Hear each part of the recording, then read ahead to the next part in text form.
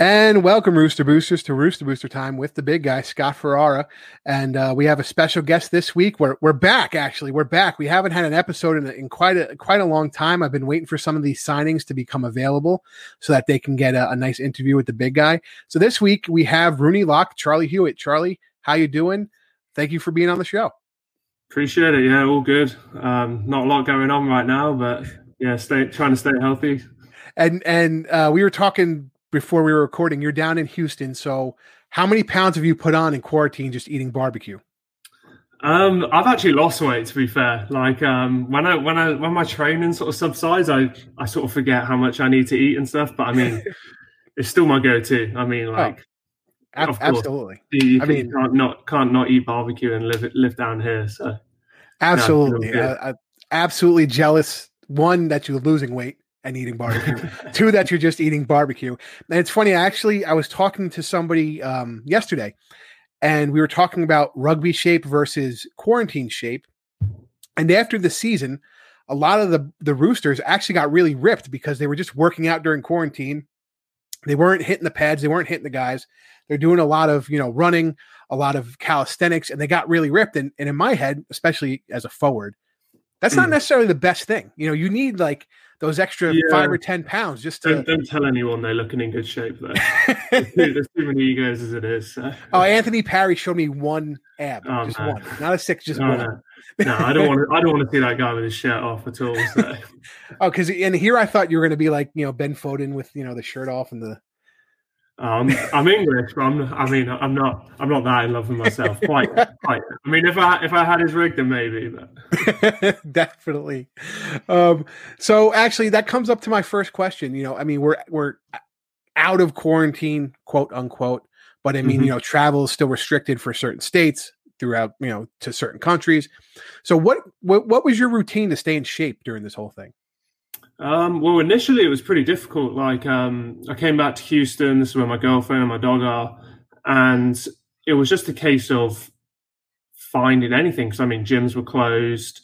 Couldn't use turf fields or any facilities were open. So me and a few of the teammates that was on the SaberCats, we sort of lumped together and bought God knows how much gym equipment off Facebook Marketplace. And we were actually working out in a few of them all live in the same apartment complex. And it's about 15, 20 minutes from where I live.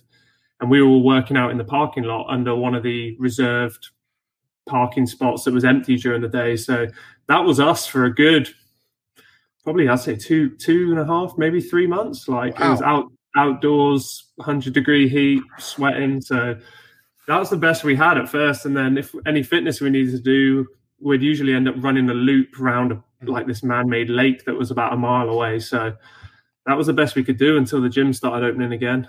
Well, I mean, no wonder you were losing weight during quarantine. I mean, the heat alone is probably the only reason I don't move to Texas. I mean, I could sweat, in Antarctica in February. So it's, it's disgusting. I mean, right now is like, if I was back home in England, the weather right now here in Houston would be like a perfect summer because the humidity's dropped. It's about 80 to 90 degrees, but like this is October, November, sort of full time in Houston, and it's summer to me. Or July, August is like stay inside weather here. Yeah, last time I went to London, we went in the middle of February, and people thought I was crazy because I was just wearing like shorts and a t-shirt because it was like mid-50s and people thought I was a little nuts, and I'm like, listen, it's like 2 degrees in New York. I'm wearing flip-flops and shorts in London. I'm fine, trust me. No, I get you. I definitely agree with that. So I mean, you're not in a Rooney practice yet, so we'll go back to you hanging out with those guys, those SaberCat guys. How did you guys make practice fun? It's probably mainly the personalities we got. We had Diego Magno was hanging around in town until he went home. He's a big character. And I mean, pretty much every other word that comes out of his mouth is some form of insult towards you or where you're from or something like that. So, rugby banter. Yeah. I mean, after a while he drains you, trust me. But no, it was good. Like, I think everyone that stayed realized it was a sort of make the best of the situation kind of thing. And it was a good group of guys, to be fair. I mean, half of them have gone home now, so it's slim pickings. But no, it was good. It was good. Yeah, I know it's going to be tough going into 2021 for all these guys to come back, but I'm kind of I'm excited because watching a bunch of these guys who went to Bermuda and going through the process, and they set out strict guidelines. They have to stay in the same hotel. They're doing the contact tracing. They're taking the first test. They're taking the second test. They were kind of all on the same flights, and I'm hoping the MLR is maybe going to pick up some of those tricks for the international guys that are going to come over and say, hey, this is the protocol we use. Maybe we can give it to the state that they're going to and say, hey, this is the protocol we followed. And maybe they'll kind of get a little bit of leeway for some of these guys coming back. Cause especially last year when you had guys like, Drew Mitchell and Kara Pryor and Evan Minturn, who got signed by Rooney and didn't get a chance to come over pre-COVID just because of visa issues. So, yeah, it would really stink for me as a fan and for them personally, obviously, if the COVID was now the issue for them to come over, considering it's almost a year later. And I mean, you were even saying that your parents had luckily just got out, or they might have been staying with you in Houston for a while. No, not this time. So like, they came and they were originally supposed to watch us play Seattle, and they originally flew into Boston because at the start of the season I was playing for Houston and I was supposed to play against the Free Jacks. They flew into there, ended up getting the train down, and then that week was, I probably gave the worst tour of New York possible because everything was closed. Absolutely everything was closed. We must have walked like 10, 12 miles in a weekend just because that was the only thing we could do. And then, they went to go back up to Boston to get their flight home. That flight got cancelled and the only flight they could get was out of New York. So then they had to come all the way back down to New York and then they flew home. But yeah, that was right at the start when I think there was a lot of fear mongering going on and people were not quite sure what was happening. So everyone was just sort of taking off, but I had to hang around because my parents were still over here. Well, it's good that they got home because, God forbid they would have to stay. I live with my parents for quite a long time and I could just imagine them coming over and on vacation and then saying, oh, by the way, you have to stay in the house for 2 months with me, so I can, and me and my wife lived with them in their attic too. So it was very tight quarters for me and my wife. Knock on wood. We've been out of there for a few years now, but I could just imagine, and I'm sure that call to the girlfriend might've been tough too. Hey, by the way, my parents are coming for a couple months, Yeah. She would have been polite about it, but she wouldn't have been too happy for sure. I'm pretty sure my mum would have just said, screw it. And she would have probably taken off on a tour around America by herself. Like she's that sort of person, whereas dad would have been trying to save the pennies and sleep where he could sort of thing. That's great. It's funny. My dad's cheap, notoriously cheap as well. Yeah. Jewelry club. Yeah. All right. That is great. The next question is, who is your favorite sports hero? Damn. That's a good question. It doesn't have to be rugby. It could be, Yeah, I'd say growing up, my sort of rugby guy was probably Simon Shaw. Played for Wasps, Bristol. He was just like big guy, had an unbelievable Lions tour, etc. Since coming to Houston, Deshaun Watson was the man for me for football wise. But if I'm like being honest, there's a Rockets player called PJ Tucker, and I'm pretty big into my sneakers, and he's sort of known as the sneaker king. Yeah, he's a sneakerhead.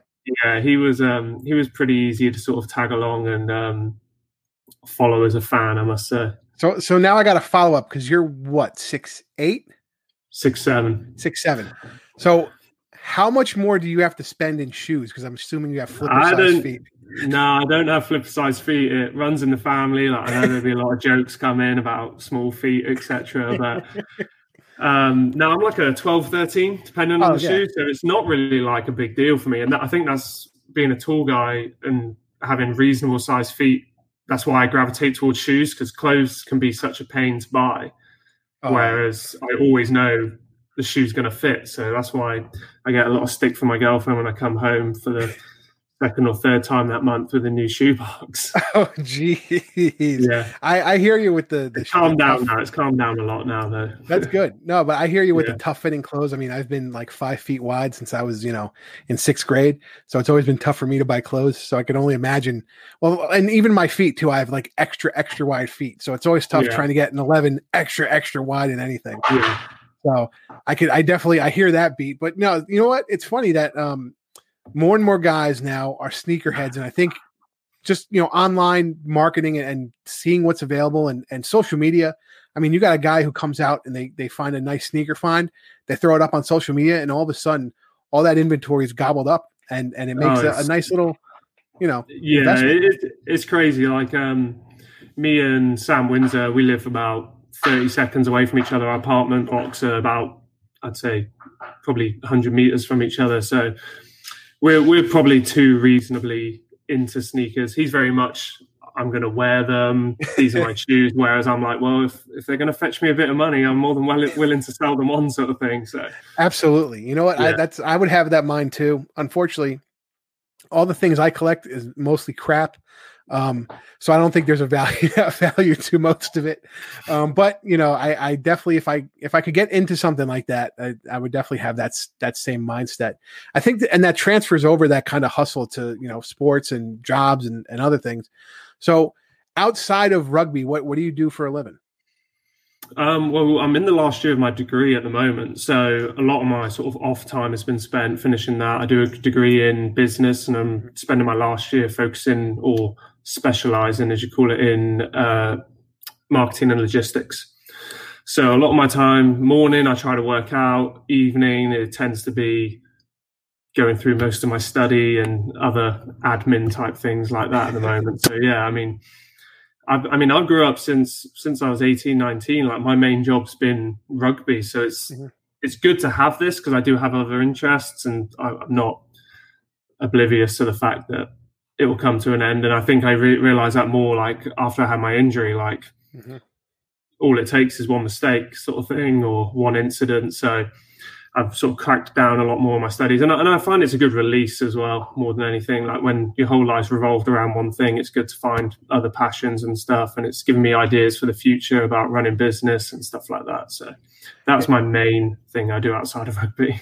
That's good though, and I just finished James Haskell's book, and he was talking about how he was the same way, he started in the Premiership at 17 years old and then played for 22 years, 23 years. Yeah. And when he came out, he said he had like almost a 3-month depression period where he didn't know what he wanted to do. He had like a passion of being, music and DJing, and he didn't really think he could make that into something where he continued to do it until he started talking to some people like, hey, just go out and try to do something you love to do. And eventually you'll either succeed or you fail, but at least you'll try. And that's kind of what got him out of his hump. And he went on to do, I'm a celebrity and all that other shit he does. But I could see if nowadays you have to set yourself up like you're doing maybe beforehand to say, hey, when it's over, I know what I want to do. I can jump right into it, and you won't have that period of transition, Yeah, and I think I would be more inclined. I mean, I've done some work down here, etc. But with the visas, a lot of the foreign players are on. If you're wanting, for instance, for me, I become US qualified in November, so I wanted to stay here so that I didn't jeopardize that. Working on a P1 visa means you can only work for Major League Rugby, which then limits any chance, especially since we've had the longest off season in human history. It does limit what you do. So you've got to keep yourself busy somehow, especially the foreign players. So anyone who stayed behind, I do feel for them sometimes because it can be a bit of a slog. Well, so talking about the Eagles, have there been any conversations yet? November's close. I'm just saying. Yeah, there's been a little bit. Obviously, I had a whole season out injured, so it would have been good to have this whole season to show what I'm about and stuff. Gary Gold was actually my head coach at Worcester, and he was actually the guy who signed my visa letter to come over in the end. So I do actually know him in some extent, and I've spoken to him after games, etc. And obviously with Greg at Rooney, they said positive things. Like they said, you're 6'7" and you've got a lot of rugby experience for someone your age in America. So they said it's a possibility. They're never going to say, yes, you will definitely get capped, etc., all this stuff. But I don't think you're really looked upon until that date hits and your paperwork's through that you are qualified, because otherwise they could just be wasting their time. Exactly. I mean, we had Wesley White on the show, and he had, such big issues with that. Yeah. I heard about that. Yeah, and I mean on little things that he didn't necessarily do anything wrong. He just was kind of a victim of circumstance. So I could see why, the administration at USA Rugby might be a little, hesitant to go ahead, I think it's a bit more cloudy as well for college players as well, because everyone's like, you've got to be living in America for 3 years. The rules are something like, you've got to class it as your new home. And if you've got kids from England, they're going home at the end of every semester and stuff, then really, like, are you classing America as your home, or are you just here to study? So I think their water's a little bit more muddy than mine. But I mean, and his situation was like, I think his father purchased him a vehicle so he could live, like, do things and actually live in America. And for that to be the thing that holds him back and restarted the clock for him as a, somebody outside of the picture, it just sounded a little ridiculous, because especially since that's what you want, right? You want the kids to live here. Well, how many, they can't work. Your parents purchase them a vehicle just so they can get around, and go to the friggin' Burger King. But, I also know NCAA in the other sports, little things are crazy. They had a basketball coach who got cited because he bought a kid a meal at McDonald's after the kid's father passed away. Exactly. And then they had to self-report it. Baffles me. Some things that go on in this country, especially around sport, absolutely baffle me. It absolutely baffles me too. You can't make it up. So I got some pre-match stuff questions. So what's your favorite pre-match meal? I mean, the night before, I kind of got it off a friend back home when we used to live in the academy house together. He would always have chicken fajitas for dinner. And I mean, us English people, it's not like fajitas in Houston, Texas. Like, it's a lot more plain, a lot less spice, all that. So it was basically chicken wraps with peppers and onions in them. So that was probably my go-to for a good few years. But the next day, I just keep it plain, because I know if I put anything too spicy in my stomach, it's going to come out either end on the field, and I don't want that. So I'm an oatmeal guy in the morning for sure. I was the same way. I didn't like to eat right before matches. Even if it was a morning match or a morning football game, I tried to eat an earlier dinner the night before. But I've gotten a lot of different answers from the Roosters. Dylan Fawcett, the butcher, he does intermittent fasting, so it depends on what time the kickoff is and how his schedule is. Yeah. Then you had guys. He does dieting, does he? What was that? He does a diet, does he? Yeah, and he can only eat at certain times, and he really likes his breakfast. So he's like, depending on the match, can I have my breakfast? Can I have my? And then a former Rooster, Mikey Brown, was saying he doesn't eat that much, and then Kirk Hamilton called him out about not eating much and says, "Oh, Mikey eats a ton." So you're telling me about all these like the chunkier guys on the team that don't eat, apparently. Yeah, well, they were all saying, "Oh, we don't eat," and then Kirk Hamilton he was like, "Yeah, no, they eat." He's like, "They eat." He called them right out, and I was like, "Oh God." But no, it's interesting now. I feel every person has their own preparation, so I always like to know kind of what they do. So what, like pre-match, you're in the locker room, are you like by yourself guy? Do you put the headphones on? Do you check your notes? Do you just kind of drift off? What do you do like pre-match? I try to stay pretty lighthearted these days. When I was much younger, sort of 18, 19, I used to get myself really wound up, and I'd have my headphones in, and I think that just built my nerves up. So more than anything, I usually try and make it quite lighthearted and talk to people, but half the time they don't want anything to do with me because they got their headphones in and they're pulling them out saying, "What do you want?" and stuff like that. So, I'd say I'm a lot calmer these days the past few years, especially since I moved to America, like before matches, and I'm more willing to talk to someone who maybe it might be their first MLR match or their first professional match. So I'd say I'm a drifter probably. I just get taped up, and probably a lot of tape now. But yeah, I get taped up, and then I just sort of chill out. Really, I'm not really playlist. If I'm listening to any music, it's usually quite calm music, to be fair. So not one of those hype merchants. It's funny, yeah. A lot of the guys I spoke to have, if they did music, again, it was just either stuff they know or just music to, not necessarily to get hyped to, but just kind of get them through until that kickoff and warm up. That's sort of good mood music, I'd say. Yeah. Something to put you in a good mood. Yeah. Yeah. And I mean, I think that's been just about everybody's answer. Rob Aramascu was saying he gets a little antsy about, 5 or 10 minutes before kickoff, but he kind of gets it out in warm-ups. He finds somebody they can, do a couple big hits real quick. But everybody seems to come with it's amazing how everybody comes in with that professional attitude already, for a young league. I mean, you have guys who have been playing now, but even so, 3 years as a professional for some of the, a lot of these guys doesn't seem like a lot, but I guess they've always had that preparedness of being a professional. And it's interesting to me to see everybody almost has not the same routine, but the same philosophy on their pre-match routine. Yeah. I think it's it's moved on from the days of headbutting each other in the locker room and just getting rowdy as hell. It's more a case of like, the more worked up you get yourself, like I want to be as fresh as I possibly can before I go onto a field, because I know my lungs are going to be bursting about 10 minutes in. So if I start wasting energy stomping around that changing room, then it's going to be no good for anyone.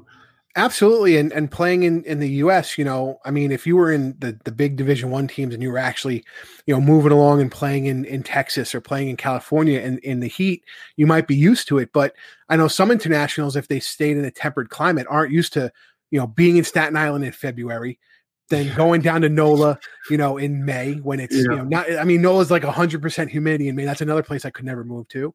And I could see guys not being prepared because they just don't know. So, I mean, I mean, when I first moved to America, it was a shock to the system. I mean, the first week I arrived, we played in, it must have been 100-degree heat. And then like the last game of MLR that season we played at home was, I think it was Austin or Utah. And it was 2 p.m. kickoff in July. And I mean, it was like 105, and I walked back into the change room, started seeing dots, and the S&C had to carry me and put me in the ice bath in my full kit. And then in February, I fly up to New York, train the evening I fly, and it's, I think, 30 degrees with wind chill sort of thing. So, yeah, I mean, you got a lot of climates here. Back home, it's rain or there's cloud. It's funny. I got to go to the first training that Rooney had in 2020, and I want to say it was pre-Bastro, and then I got to go like a week or two later, and Bastro was there. And James Kennedy comes over to me and he goes, "What size is your sweatshirt?" I'm like, "It's like 3X." And he goes, You wanna give that to Basta? And I was like, no. He was like, why not? I was like, because he gets paid to play. Can't you just give him a sweatshirt for free? Oh, we don't have any more 3Xs. I'm like, well, he's not taking mine. He's like, well, maybe he'll give you an autograph. I'm like, he can give me the $100 it costs. Like, they were like, yeah. I was like, just get him a damn sweatshirt. I don't know. I was squeezing into a large polo shirt when I went up there for after game. So I was having pull my trousers really tight and tuck it in. So yeah, I know the feeling of that. Oh man, sometimes it just makes me laugh. But yeah, no, it's and honestly, I actually like the stadium you guys play in over at Wagner, or you're practicing over at Wagner. It's actually nice to come around, and for most of the people who don't know, generally practices are kind of open. So as we have this belated start to the MLR season, if the Rooster Boosters want to go, they can go to Staten Island. I kind of go there every so often, so we're going to try and make a trip out there for some practices. So what is your favorite sports movie? Oh, great question. Damn. I'm either going to go probably Remember the Titans. It must be an age group thing, because I mean, you're like the fifth guy who said that. It's a classic. I just find nowadays they make really cheesy sports movies. Yeah. Other than that, I mean, Coach Carter springs to mind. Mm-hmm.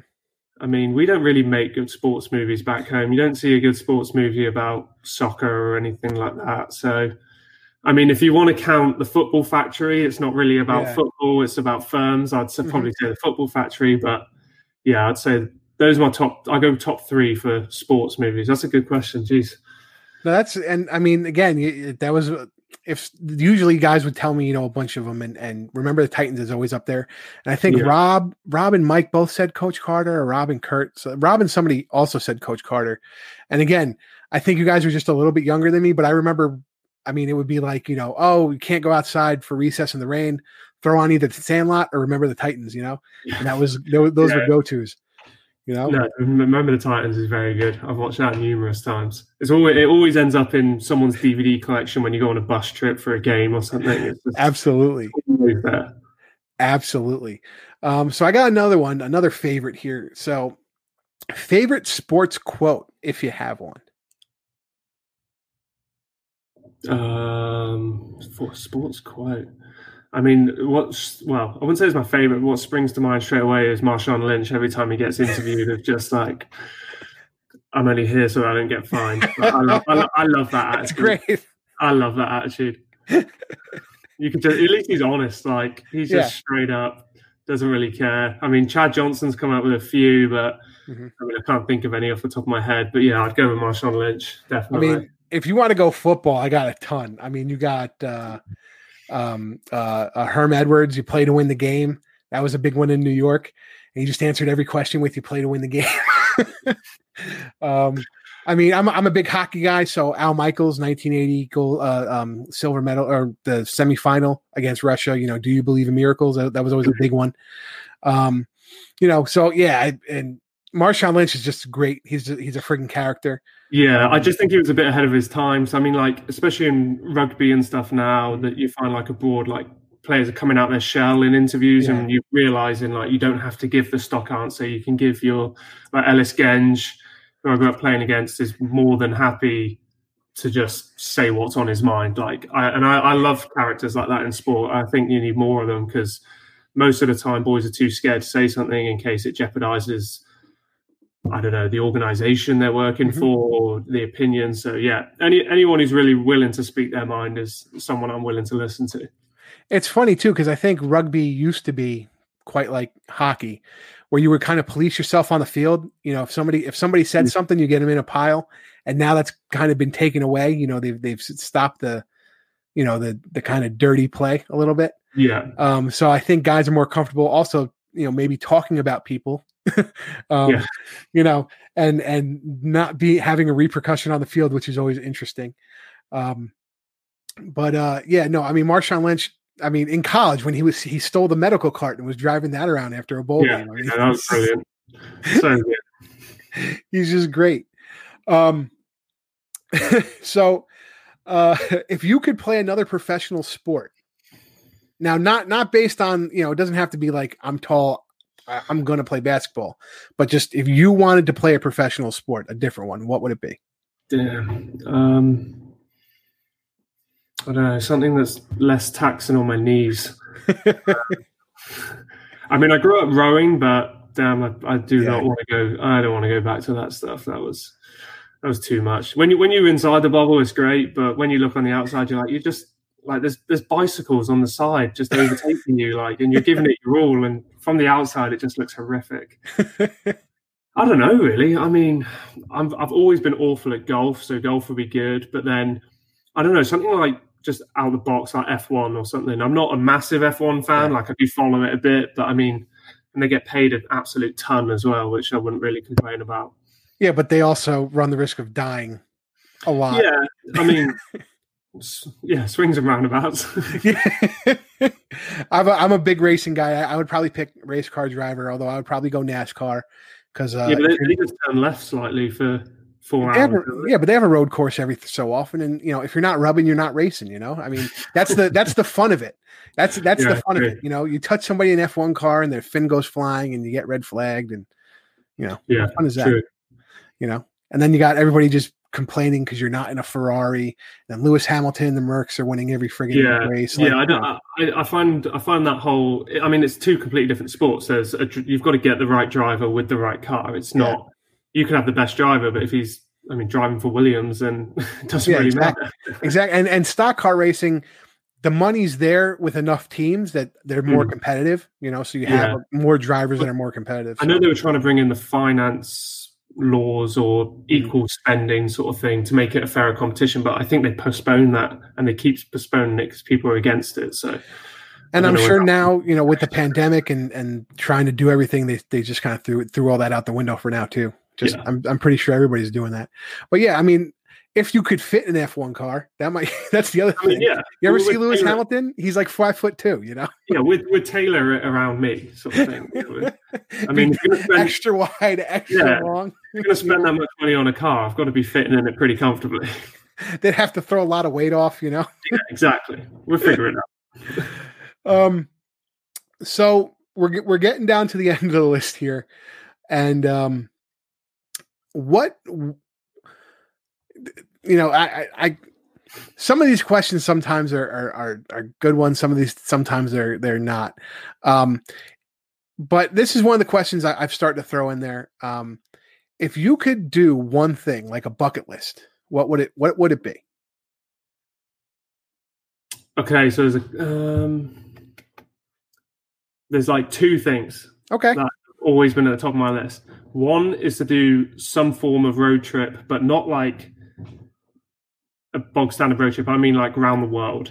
Yeah. Or there's a Ewan McGregor actor from back home who played like Obi-Wan Kenobi. When he does the Motorcycle Diaries. Yeah, so he's done Long Way Round, which was around the world. Long Way Down, which was London or John O'Groats to Cape Town in South Africa, and then he's doing now Long Way Up, which is Cape Horn, South America, all the way up to LA. I mean, just something like that would be insane. I would, especially if I had the money to do it at some point and I'm old and retired, I'd love to do something like that. Or do like a survival experience on a desert island. Like, not necessarily with my friends, maybe like with random people, like the Bear Grylls, the island, something like that, where you just get and you've got to try and survive. Like, I'd really love to see if I could absolutely like hack it.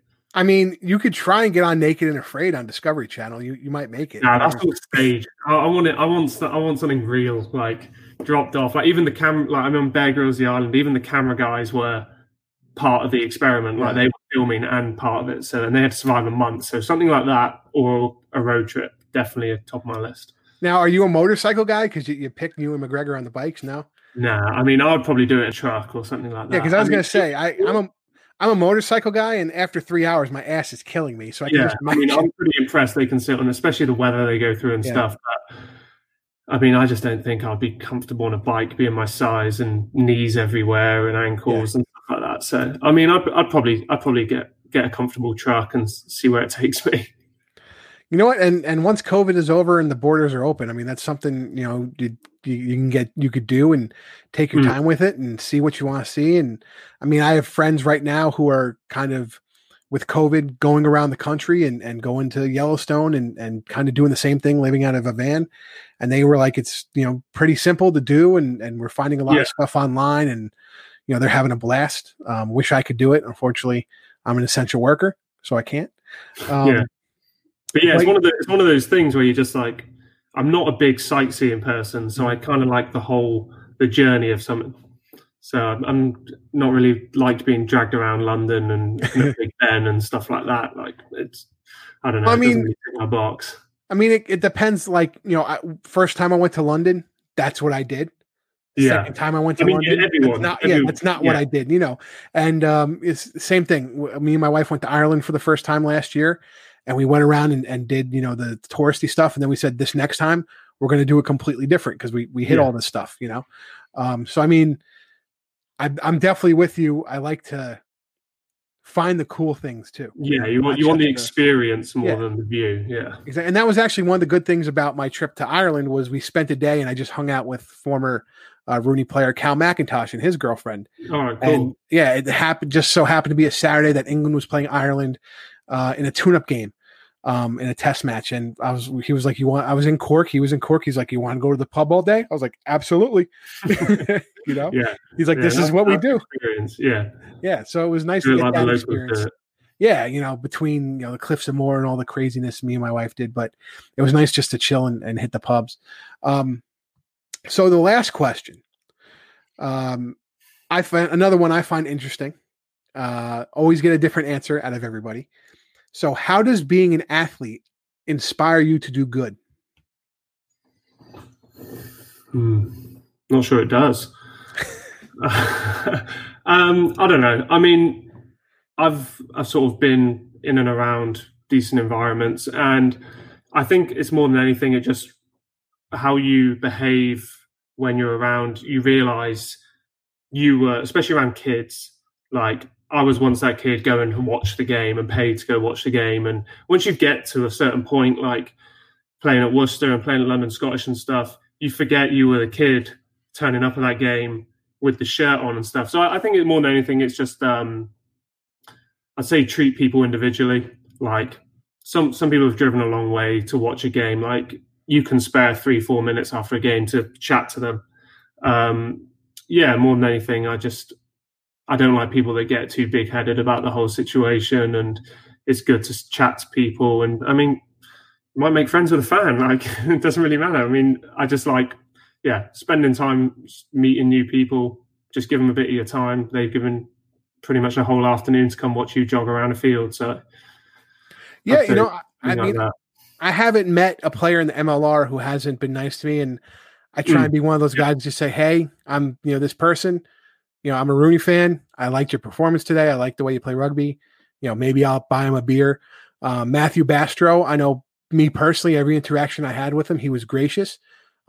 Everybody I spoke to who had an interaction with him that was a fan, they said he was gracious. The opposing fans who wanted to just shake his hand, apparently in San Diego, he stayed behind. And anybody who wanted a picture and autograph, he stayed out there. And the Rooney fans who were out in San Diego, Tomi Ma'ananu said, did the same exact thing. So I think, you know, that's just the rugby values we cherish. And I think having that in the MLR is great. And seeing it translate here, you know, I'm a Saracens fan, so I got to go to London a couple times and watch him. I saw your face. It's all right. My dad is as well, so it's because my godfather worked for them for years. So I was as a kid only because I got free Saracens jerseys, but it's not in my blood. It's not in my heart. Well, I mean, I started, you know, but when Chris Wiles was on the team back when I was, you know, in college, it was like you couldn't even get you could really only get test matches on Setanta-sports.com, you know, so you couldn't even get premiership matches. So you'd have to go through like a forum, you know, during the day and figure out, you know, people would give you play-by-plays and stuff by typing it out back then. But, you know, I remain a Saracens fan, but I got to go on one of my trips to London, and it was a Six Nations time. So TT Lamositele got to start. I showed up for warm-ups. I had my USA jersey on. He kind of gave me a look like, is that guy really wearing a USA jersey? And then he came over and he, you know, gave me a high five. You know, he's like, where are you from? I'm like, New York, yada, yada, yada. And, you know, he just gave me, you know, 5 or 10 minutes, you know, I'm always going to tell everybody how TT was a great guy to me. So, I mean, I think, you know, if you put forward that niceness, that happiness, that availability, you know, it's just something we do here in the rugby community, you know? Yeah, no, I agree very much. And yeah, I'd say like 99% of players, especially in this league, are really good for it. I wasn't like calling anyone out on it. I mean, don't get me wrong. Names you always get a guy on a bad day. I mean, if you had a bad day on the pitch and then you go to the social, you know, you might not want to speak to a fan because you're pissed off about your performance. And that's something that fans have to understand too. You know, if you come up to a guy and he's a little curt with you, be like, okay, maybe he's just having a bad day, and that, you know, it's just like if I have a bad day at work, I might be curt with somebody I meot on the street. So I think it goes both ways. I think fans have to understand that, you know. But Charlie, it's been great. Your reaction when I said Saracens alone was worth this interview. I got a couple of buddies still on the team, so I can't badmouth them too much. But I mean, they've got some nice away trips to Doncaster and places like that next season. So. And one of my friends runs the Saris on tour, and they go to all the away matches, and all the other championship teams have already contacted them. Like, this is the pub we go to pregame. This is the pub we go to postgame. This is where we get kebabs. You know, certain places I think they have like general admission tickets. So, you know, we're going to get you, you know, a ticket allotment. So again, it goes back to having that respect and that openness to enjoy and just be a fan all around.